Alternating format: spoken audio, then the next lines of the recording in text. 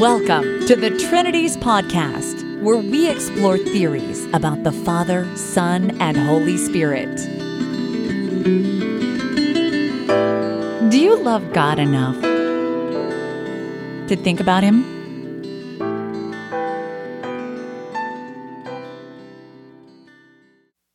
Episode 237, Levine and Witherington on Luke, Part 2. This episode of the Trinities Podcast is the second part of my conversation with distinguished New Testament scholars Dr. Amy Jill Levine and Dr. Ben Witherington III on their remarkable new book, which is the first ever biblical commentary authored by a Jewish scholar and by a Christian scholar.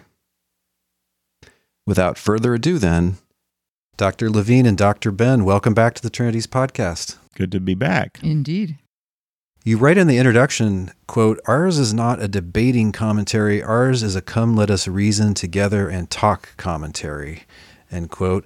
And there are, in fact, many interesting, though friendly, disagreements in this commentary. And I wondered if we could focus on one of them, which is called The Parable of the Pharisee and the Tax Collector. Dr. Ben, would you mind reading that for us? And then we'll hear Dr. Levine's comments. We're going to do the NRSV translation? Yes, you can tell us if it's not suitable. He also told this parable to some who trusted in themselves that they were righteous and regarded others with contempt. 2 men went up to the temple to pray, one a Pharisee and the other a tax collector. The Pharisee, standing by himself, was praying thus, "God, I thank you that I'm not like the other people, thieves, rogues, adulterers, or even like this tax collector. I fast twice a week. I give 1/10 of all my income." But the tax collector, standing far off, would not even look up to heaven, but was beating his breast and saying, "God, be merciful to me, a sinner." I tell you, this man went down to his home justified rather than the other. For all who exalt themselves will be humbled, but all who humble themselves will be exalted. Dr. Levine, in your discussion of this in the commentary, in your view, there are 2 voices here that have to be distinguished. There's the voice of Luke the evangelist, and there's the voice of Jesus of Nazareth. And what Luke has done, which was what any good minister would do, what any good storyteller would do, is say, here's a story I heard from somebody else. Now let me give you a little bit of context. Let me give you a way of understanding this story. So I think Luke has provided us the introduction. This is about people who are just prideful and they don't care about other folks. That's not inconsistent with the parable, but it's not necessary for the parable. So I think Luke has already skewed us, and I think the parable is about a whole lot more than people who are prideful. I think at the end we have a couple of different taglines. That line about those who are exalted will be humbled and those who are humbled will be exalted. The first will be last and the last will be first. That's just a floating story that's a perfectly good tagline for anything, but I'm not sure it goes with that parable, and I think it's actually remarkably ungenerous and non-compassionate. It's also like deck chairs on the Titanic, because as soon as the humble get exalted, they have to go back to the bottom of the line again. And I'm worried about the translation. One could legitimately say, this man went down to his home justified rather than the other. But you could read the same verses to say, this man went down to his home justified alongside the other. So I'm more inclined to look at this parable in light of first century Jewish views of atonement. The idea that if you do something that's really fabulous, that's gracious and compassionate and kind, that some of that goodness, the merit, rubs off on other people. We really are our brother's keepers. And it may well be that first century Jews hearing Jesus tell this parable would have thought, oh, the tax collector somehow managed to tap into that Pharisee's merit because he's got more merit than anybody else. He's tithing, which, by the way, runs contrary to Luke's other comment about the Pharisees are lovers of money. If they were, he wouldn't be giving up all of his stuff, or at least 1/10 of it. For me, the parable says, don't be prideful. I think there's a caricature of the Pharisee here. He's like a super Pharisee. Because of his extreme... Yeah, because of his extreme tithing and all that. Nobody's required to tithe or 1/10 of everything. He's also, he's got a little bit of self-important there. He's a nice little caricature of the overly righteous person, and we all know some of those. I think the tax collector needs some help, and he needs some help from the community. So the parable speaks in multiple ways. It says, look, your good deeds may help out somebody who you don't want to help out. But if they are helping out somebody you don't want to help, then you are responsible for that person, and maybe you ought to do something to help that person. The parable says that even tax collectors, despised people who work for the Roman government, can be righteous, can be faithful, and are in fact welcome in the temple in Jerusalem. They're not outcast. And I would like to see at the end of the parable the generosity of God celebrated. The Pharisee and the tax collector both go home justified. The Pharisee realizing that the tax collector really was repentant, really was of concern, and the tax collector realizing that maybe that Pharisee might keep his eye on him to say, now that you've turned the corner, now that you've admitted your sin and repented, now let me help keep you from sinning again. Dr. Ben, you agree? Well, I think it's an overly optimistic reading of the parable itself, leaving the framework out of it.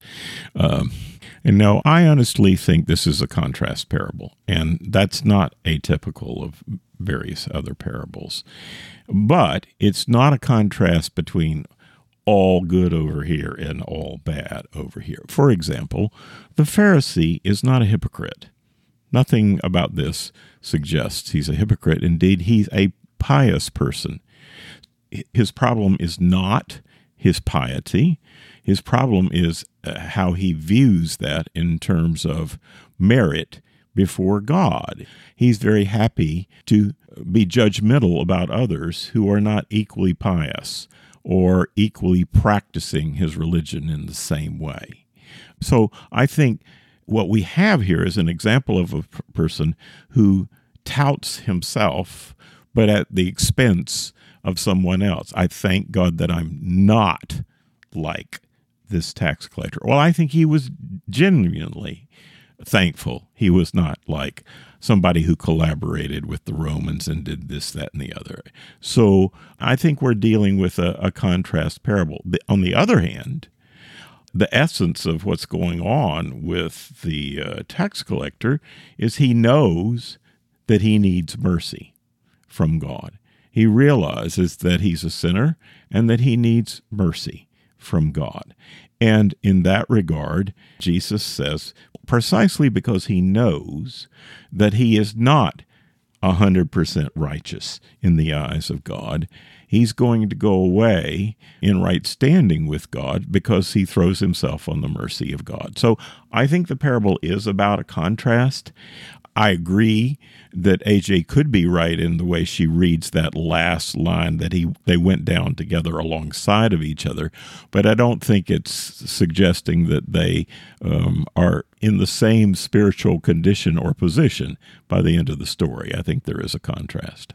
There might also be a sense for the Pharisee about, there but for the grace of God go I.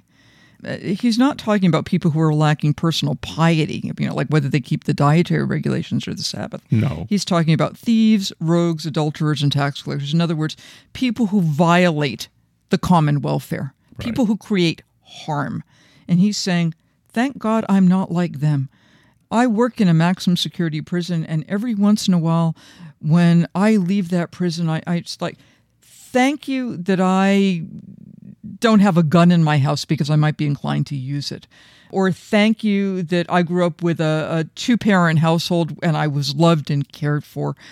Thank you that I was not in a neighborhood where I might have fallen in with some people who might have misled me. I get the Pharisee's point.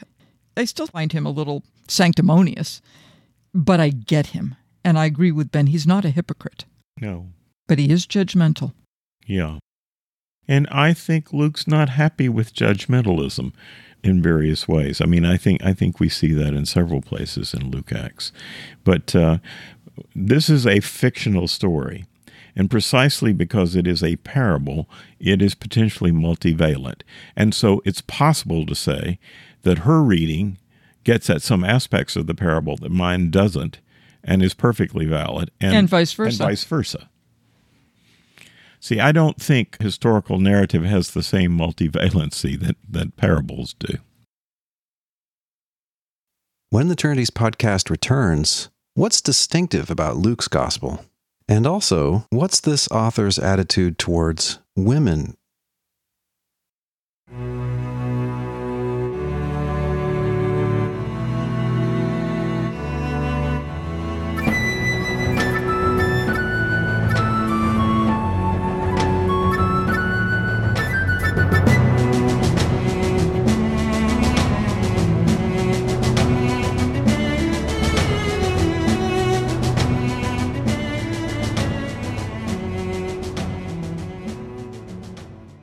So last week, the two of you agreed that there is an author here and that this author seems to had some version of the first and second Gospels in the New Testament, and yet took it upon himself to produce a, quote, new gospel, although with a lot of recycling going on, if I could put it that way, or repurposing.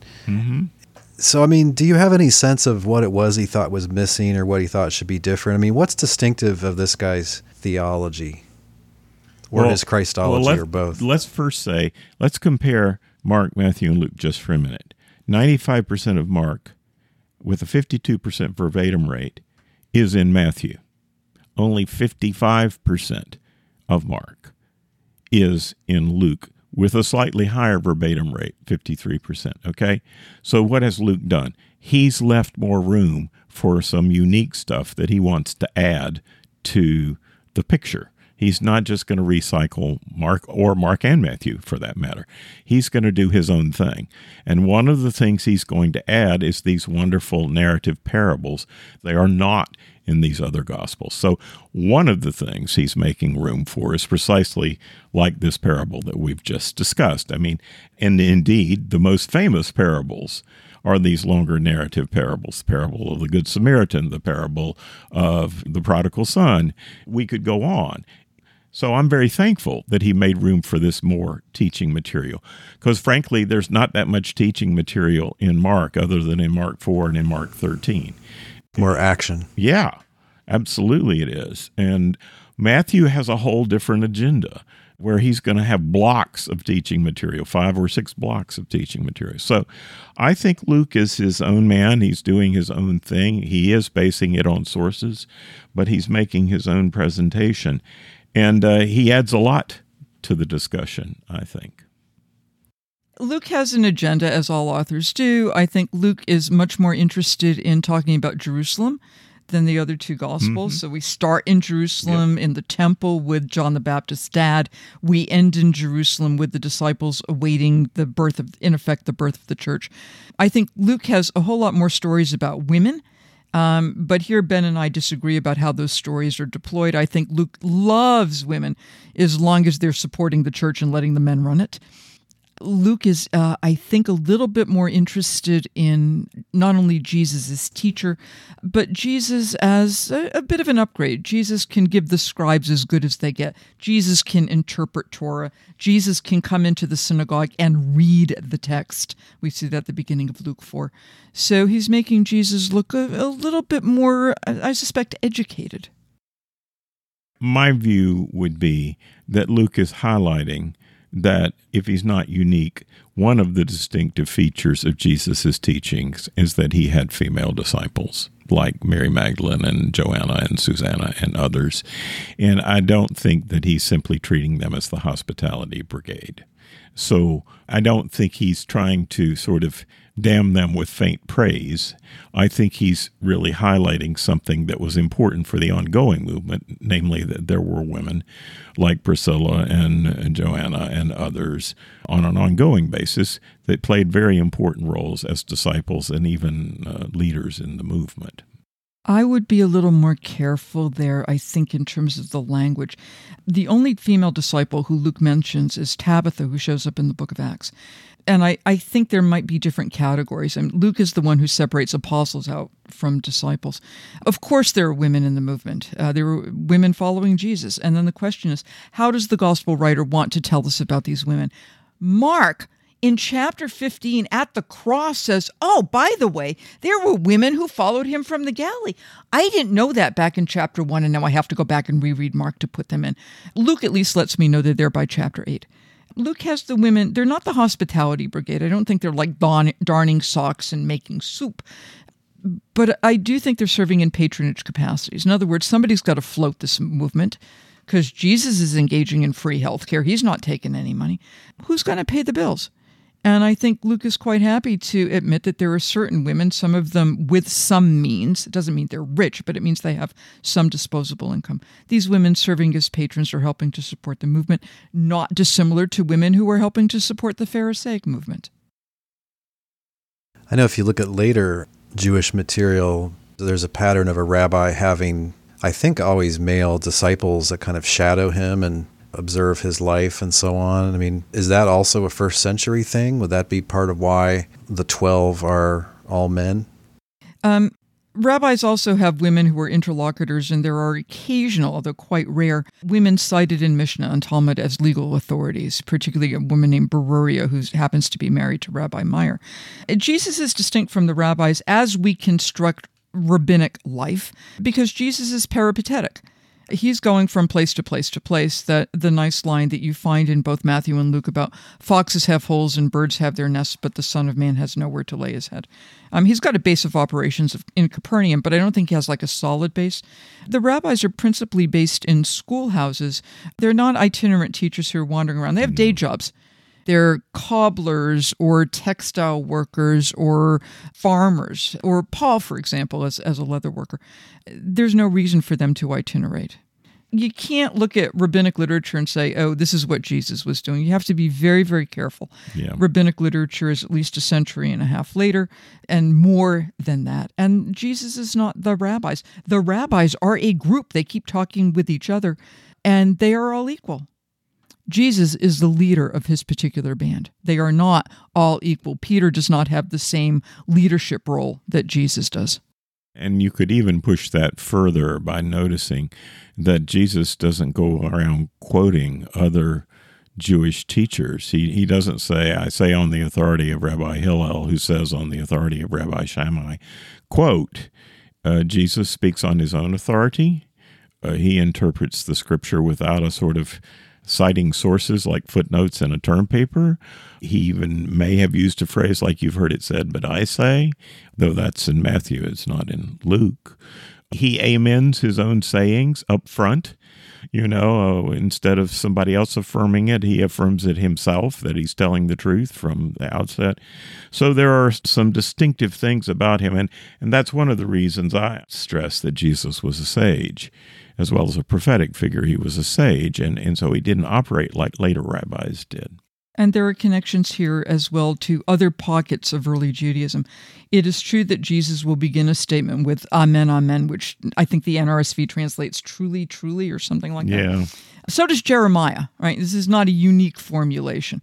When it comes to citing text, the Dead Sea Scrolls, the Hodayot, the hymn psalms, they do the same thing. So Jesus has distinct qualities, as we all do, but he fits quite nicely within a first century Jewish context. Mm-hmm. The rabbis also have distinct qualities, some of which might be traced back to the first century, others of which are post-destruction of the temple qualities that have developed after the time of Jesus. When the Trinities podcast returns, our authors discuss their differences about the famous parable of the prodigal son.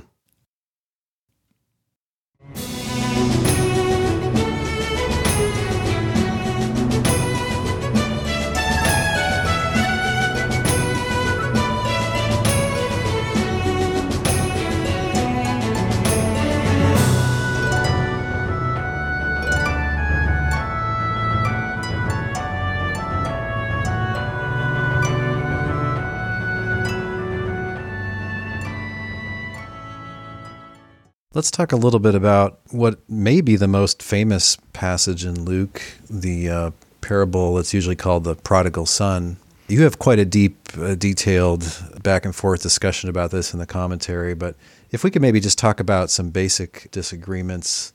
Some readers will look at that and say, obviously the father represents God, and obviously the second son that stayed at home is way out of line complaining about this. The standard reading is that the Father is God, the prodigal is the repentant Christian, or perhaps the Gentile, because the prodigal spends time working for a pig farmer, and the older brother represents the Pharisees, or more broadly, the Jews. The older brother, qua Jew, does not want to have anything to do with Gentiles or repentant sinners, wants to keep all of Daddy's goodies for himself, and is resentful that the Father God is gracious. Standard reading. And what's wrong with that? There are several things wrong with that. The first thing to notice, I think, is that perhaps the father had neglected his older son. When the older son complains, "Never once did you even give me a goat to share with my friends, and yet I've always been with you. I've done all of this work on the farm and this, that, and the other." Maybe the father was guilty of showing favoritism towards the younger son. Now, one of the points of debate about the parable is it true or is it not true that the father would normally only give the inheritance out in his will and not before he died? And if he did give it out before he died, then did he have no obligation to that son anymore? Was the son, in fact, suggesting to the father that you're as good as dead, give me my inheritance now, I'm going to go off and do what I want to do?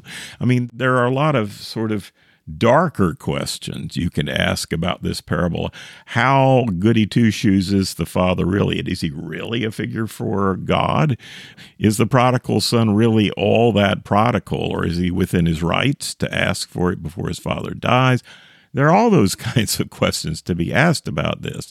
But as she said, the traditional reading is that here is somebody who goes off and sows his wild oats, whether he's a Jew or a Gentile or whoever he may be. And then the crucial turning point in the parable is, but when he came to his right mind, he said to himself in his self-talk, "I will go and prostrate myself before my father and say, treat me as one of the hired hands. I no longer deserve to be treated as one of your sons." And so then the question is that internal dialogue talking about a conversion or just a change of heart or a change of mind? How should we read this? I want to resist reading the parable as an allegory of Christian conversion, because I don't think that's what Jesus intended, and I really don't think that's what's going on.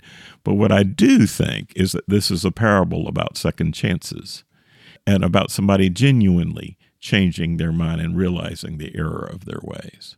And I'm not sure. I don't like this younger son. He comes to himself. Jesus knows the word for repentance. It would have been nice if Jesus had said, and he repented, but he doesn't. He comes to himself and he thinks to himself. And in the Bible, generally, when people have interior monologue, when they're thinking to themselves, it's a sign of conniving and planning. And he says, "Oh, no, I repent." He says, "How many of my father's hired hands have bread and enough to spare, and here I am dying of hunger? I know what I'll do. I'll go to Dad and I'll sound religious." So he's manipulative in that reading. Yeah. So I don't trust him. But if at the end of the parable, it might not even matter whether he repented or not. If there is an issue of second chance, and I think Ben is right about that, I think the second chance is the relationship between the father and the older brother. The first two parables in Luke chapter 15 are about counting, about a sheep owner who had 100 sheep and he loses one, about a woman who has 10 coins and she loses one. And now we have, there was a man who had 2 sons and he's lost them both. And now how does he get them back? One of the things I think that's a real plus to this commentary is that AJ is able to bring her wealth of knowledge of the longer Jewish tradition to contextualize what might be going on here, and then look at the interrelationships of these 3 lost parables in light of that sort of thing in a way that I just couldn't have done. And I think that's one of the things that really enriches this, is that we both have things to contribute, but they're not exactly the same thing, and that makes it a better commentary. Part of this, I think, might be our own educational backgrounds, our own socialization. Ben has grown up with this material. I mean, he heard it in churches. You did youth group, right? Yep. You're Methodist. Of course you did youth group. Yep. I was the MYF leader. He's had this his whole life, and with that comes certain traditional readings. I've come through with different readings and different traditions, so I can bring to bear stories that I heard in the synagogue, my stories that I heard in summer camp and in the Jewish version of the youth group, and say, I have a repository of stories as well. And when I look at the parables in light of the stories that I know, I may wind up seeing things that Ben doesn't, and he in turn will see things that I don't. And here's the interesting thing about that. She's an insider to Judaism and understanding this in light of the larger context of Judaism. But I'm an insider to Christianity and the long history of how Christians have read this.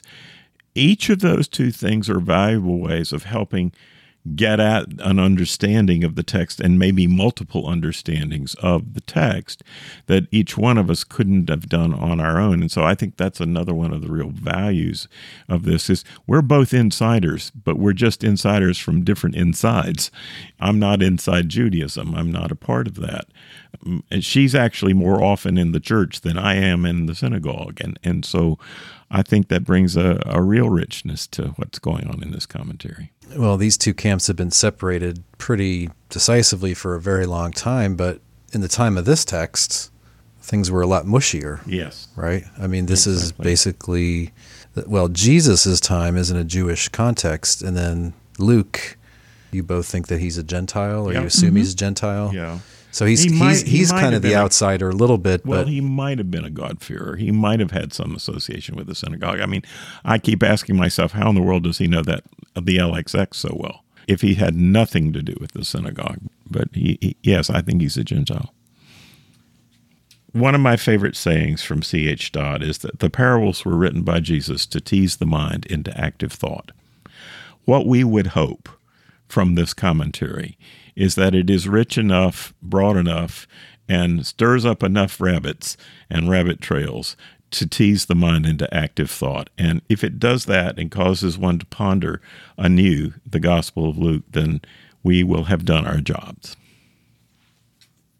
Well, I think you met your goal, honestly, having read through it. It's a very stimulating book and well written, too. Well, thank you. The mind should be teased into active imagination, I think it was. We also want to put a smile on people's lips because some of this stuff is actually funny. We want people to be touched by this, which is why every chapter ends with a Bridging the Horizons section that says, well, now that we've hashed out the literature and the history, what do we do with this? We want people to see the excitement of biblical interpretation, why Ben and I love it so much, and why it's so much fun. And it's not just game playing. We're talking about sacred scripture here. This is theologically for high stakes. And we want people to see how one can agree to disagree about fundamental matters and remain good friends. Yep. Amen to that. When the Trinities podcast returns, is Luke's idea of the miraculous conception of Jesus compatible with Joseph being Jesus' natural father? And does Luke assert, or at least assume, the deity of Christ?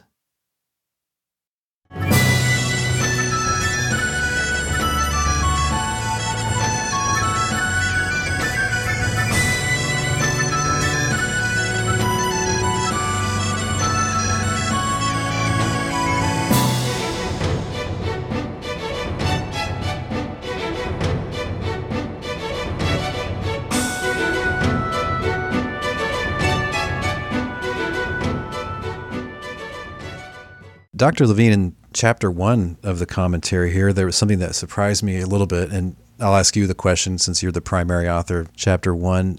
You argue that, according to Luke, Jesus had both a human father and a divine father. My question is, the account attributes her pregnancy to a miracle performed by God, so isn't the reader supposed to infer that Joseph is not the biological father? But Joseph is also the father in part through the genealogy, perhaps as was supposed. Joseph takes care of the family. Joseph is Mary's husband. So I don't see any reason not to give Joseph his due credit. I guess maybe I wasn't sure how much you were certain. I mean, in some sense, he's obviously Jesus's father. He's the guy that raised him. Yeah.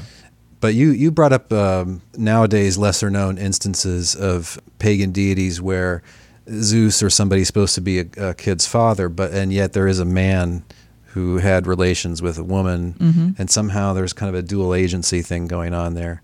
I thought you were suggesting that. One can look at it that way as well. Look, I don't want to get into the fine-tuned details of Mary's gynecological situation. It would have been nice if Luke had cited, as Matthew does, the Septuagint version of Isaiah 14 about a virgin conceiving. Luke does not do that. Luke gives us a nice chat between Mary and the angel, where the angel says to Mary, and I'm just paraphrasing slightly, "You're going to get pregnant." And Mary says, "Well, how's that supposed to happen? Because I'm still a virgin." And the angel says, "The Holy Spirit will overshadow you, and that to be born of you will be called Holy Son of God," something like that. Ben? That doesn't mean that Mary and Joseph didn't have sex. That just means that at the time that Jesus is conceived, there's the activity of the Holy Spirit which is overshadowing her. These are not mutually exclusive. So if we read Luke in light of Matthew, we will come up with a virginal conception, no question.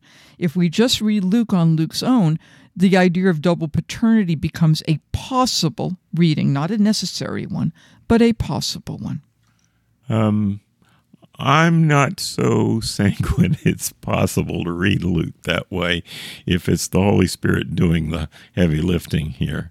But what I would absolutely say is that if Joseph accepted this situation and becomes what we might call the adoptive father or the stepfather of Jesus, he is still nonetheless the father of Jesus, and Jesus is entitled to be considered his son in various ways. And so, I think this is not a yes or no question. It's certainly in some ways. But, for example, when you get to the end of Luke 2:41 to 52, there he is in the temple, the Wunderkind, right? And the parents show up, and Mary says, "Your father and I have been looking for you." And Jesus then seems to suggest as an alternative, "Didn't you know I had to be about my father's business?" And he's not talking about Joseph, right? There's a distinction made there in that story, which again suggests that we are not to think that earlier in Luke 1 and 2 that Joseph was possibly the biological father of Jesus. I think it's a question of emphasis. When Mary says, "your father and I think she's taking that very, very seriously. So Jesus is talking about priorities. Jesus tells his followers to address God as Father. We all have Father in heaven, as Matthew would put it. But that doesn't stop human paternity from also existing. We also have fathers on earth. Dr. Ben, I wanted to ask you about the deity of Christ in this book. I mean, I do take a contrary view about this. It seems to me that if, say, one was a Christian in this time and the gospel according to Luke was 100% of our addition to the Old Testament, I don't see how we would come up with the deity of Christ from the book. So just off the top of my head, Jesus has a mom, and it's not mentioned anything about his career before he was within her. Everybody notices in Luke there's this big theme that he's constantly praying to God. I think he's portrayed as a faithful servant, which it's not a big New Testament theme, but it's maybe more prominent in Luke than other places. In the commentary you mentioned he's presented as not being omniscient. He gets tempted. Presumably God can't be. He says only God's good. His power to carry out his mission and his calling are from God, right? Chapter 4. In the end, he dies and God raises him. At least in Acts, it's God who does the raising. Yep. And the main claim of the book, arguably, is that Jesus is God's Messiah, God's anointed one, who's this human special agent, if I could put it that way. I mean, doesn't this reflect the author's view that Jesus is not God, but is rather this very special man? I think it depends on what you mean by God. I tell my students quite regularly, Jesus didn't run around Galilee saying, "Hi, folks, I'm God," because the word God had a very specific meaning in early Judaism, and even before that, it meant Yahweh. It didn't mean the second person of the Trinity. He didn't run around claiming that he is that person in the Old Testament. He's not claiming AKA the that. Father. Correct. He's not claiming that he's the Father whatsoever. But that doesn't foreclose the question, because Luke presents Jesus, just as Mark and Matthew, as the Son of Man. Now, the question becomes whether this goes back to Daniel 7:13 and 14, ultimately. And there you have the Ancient of Days, but you also have this one like a Son of Man who's given power and authority and an everlasting kingdom and is to be worshipped. That's one way you could read the Aramaic, okay? Now, I don't accept that that's appropriate in regard to angels or angelic figures. I think that it is, in fact, the case that Luke understood that Jesus claiming to be that figure in Daniel 7 is making a divine claim of some kind. Okay, so interestingly enough, it's not coming from him claiming to be the divine Son of God. It's coming from him claiming to be the Son of Man as prefigured in Daniel 7:13 and 14. But in addition to that, I think Luke understands the concept of divine condescension. And what I mean by that is, if you're going to have a corporate merger between God and a human being named Jesus, then there has to be divine self-limitation. So I accept that Luke is presenting the Son of God has limited himself in terms of time, space, knowledge, power, and mortality. In order to be truly human, fully human, the divine Son of God had to limit himself in those ways.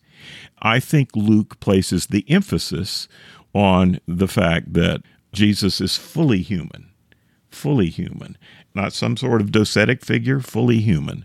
And as a result of that, he accepted these limitations. Even in Luke, when you get to the temptation scene in Luke 4, what's going on there is, if you are the divine Son of God, turn these stones into bread. Now, I've known plenty of people who could turn bread into stones, but I've never met any human being that was tempted to turn stones into bread.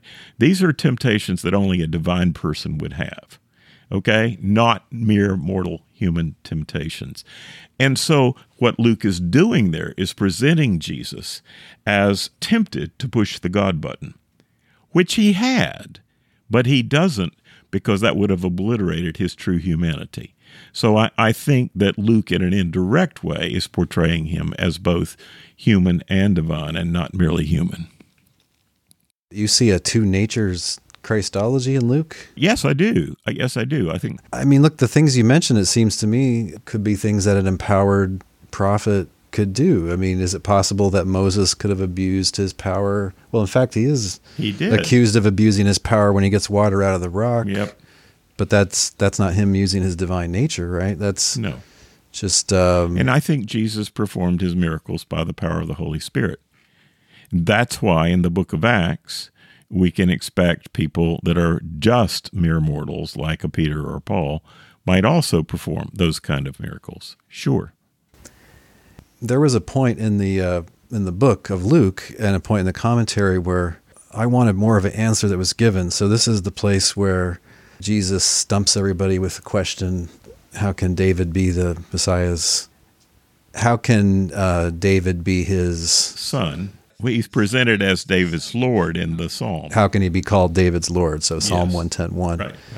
You two left that unanswered, as it's unanswered in the text. But I was thinking, well, yeah, but if you think the same person wrote Acts, the answer there seems to be because God has exalted him to his right hand. And so he's now David's Lord, the one Lord under the one God, like Paul talks about. But you see, that would not be something the historical Jesus would say in that setting during the gospel ministry. And see, I think Luke is very careful about this. I think Luke does not fully reveal who Jesus is until we get to Easter and beyond. And that's because the disciples didn't have that kind of understanding during the progress of the ministry itself. And so there is a progression towards a more full understanding of, oh, that's who he is. Even if that was not clear along the way, that's who he is. And I think you get a window on that from the cross. Look at what happens on the cross. I say to you today, you will be with me in paradise. Now, what kind of person can give that kind of guarantee? Not a mere rabbi. Yeah, a person with an authority to forgive sins. Correct. And who's that? That's not a mere mortal. Well, in the version of the healing and forgiving sins in Matthew, lest you agree with the crowd which says, who can forgive sins but God alone? He has the crowd react and say, and the crowd, praised God who gave such authority to men. Yeah, we human beings can have it as a derivative authority. But in the case of Jesus, it's not derivative. He has that authority. And he never says, I got this from Dad. You think that's Luke's view? I do. Mm-hmm. Here's another way, if I can just add in, because I know this is your conversation. I am not a theologian. But in the first century, there are degrees of divinity. Today we think you're either human or you're God, and that's it, and there's a bifurcation. Mm-hmm. In the first century, there are some people who are a little bit more than human, and there are some divine beings who are a little bit less than God. Angels are divine beings. They're clearly not human, but they're not God either. Right. And Satan and his entourage have the same issue. In the Roman world, divine births can make you a little bit more than human. Alexander the Great, a little bit more than human. Pythagoras, Abraham. Hercules, or any of those demigods. So it may well be that some people looked at Jesus as, not God the Father, because that would be a problem, but as not quite human either. Mm-hmm. And depending upon the view of deity you bring to the Gospel of Luke, what do you presuppose when you begin to read the book? You might get different impressions about what kind of deity Jesus is. Ultimately, Luke leaves it as a mystery. The story is not complete yet. Jesus doesn't have the job fully done because he hasn't come back, so we're still living in this type of eschatological expectation. It's not clear to me what Luke thinks will happen in terms of Jesus' job description once that end time comes. Yeah. One of the interesting things to me that Luke does bring to the task that you don't get from the other synoptic writers is an emphasis on Jesus as the Savior. And, of course, you can get that from John as well. But what's interesting to me about that is that if you really know your Old Testament, if we're talking about Savior with a capital S, well, that's just Yahweh. The one who's rescuing the psalmist or whoever else is God Almighty. That's who's the real Savior, the real rescuer. And even when you get into the later part of the Old Testament, the suffering servant is not called a Savior, and so I think there are little ways, without it being intrusive, that Luke has in his narrative a reminder that he's certainly a spirit-empowered teacher and healer and all those things, but he's also more than that. But, and this is just me, I think Luke is writing as a historian. And as a historian, he believes that the understanding of who Jesus is processively revealed over time, and that the disciples were really the disciples until after Easter. There was so much they did not get. And so in his narrative framework, he's happy, for example, in the story of the widow that loses her son in Nain, he's happy to call Jesus the Lord in the narrative framework, but not in the narrative itself, not in the story itself. So he's letting his Christian reader know, oh yes, Jesus is the Lord, and that's all true, but it was only historically processively understood and revealed. God has made him both Lord and Christ. Correct. Yeah, Acts 2. Mm-hmm. Yeah. But do you think that Luke, Dr. Levine kind of suggested that, does Luke leave the door open to him being a second and lesser deity? You have Origen and Justin explicitly say that the Logos is a second, and implicitly that a lesser deity as well. Do you see that in Luke? I don't. I tend to agree with Richard Bauckham and how he handles this question. The real problem is the categories we put on this discussion as a result of Nicaea and Chalcedon. Richard talks about the divine identity and talking about Jesus being part of the divine identity. I'm happier with that kind of language than other language in regard to that. He's a participant in the divine identity. Now, how exactly that's the case, we could discuss and we could debate, but that sets him apart from other teachers, other healers, his disciples, and frankly, anybody else that was also 100% human. Thanks to both of you. You're welcome. Thank you.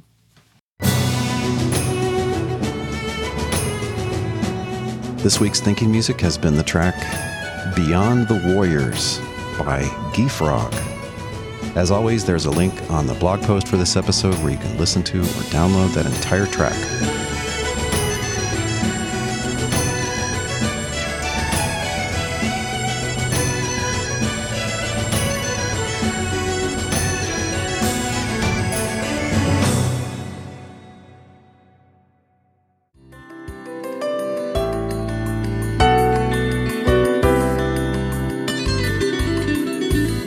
Thanks for listening.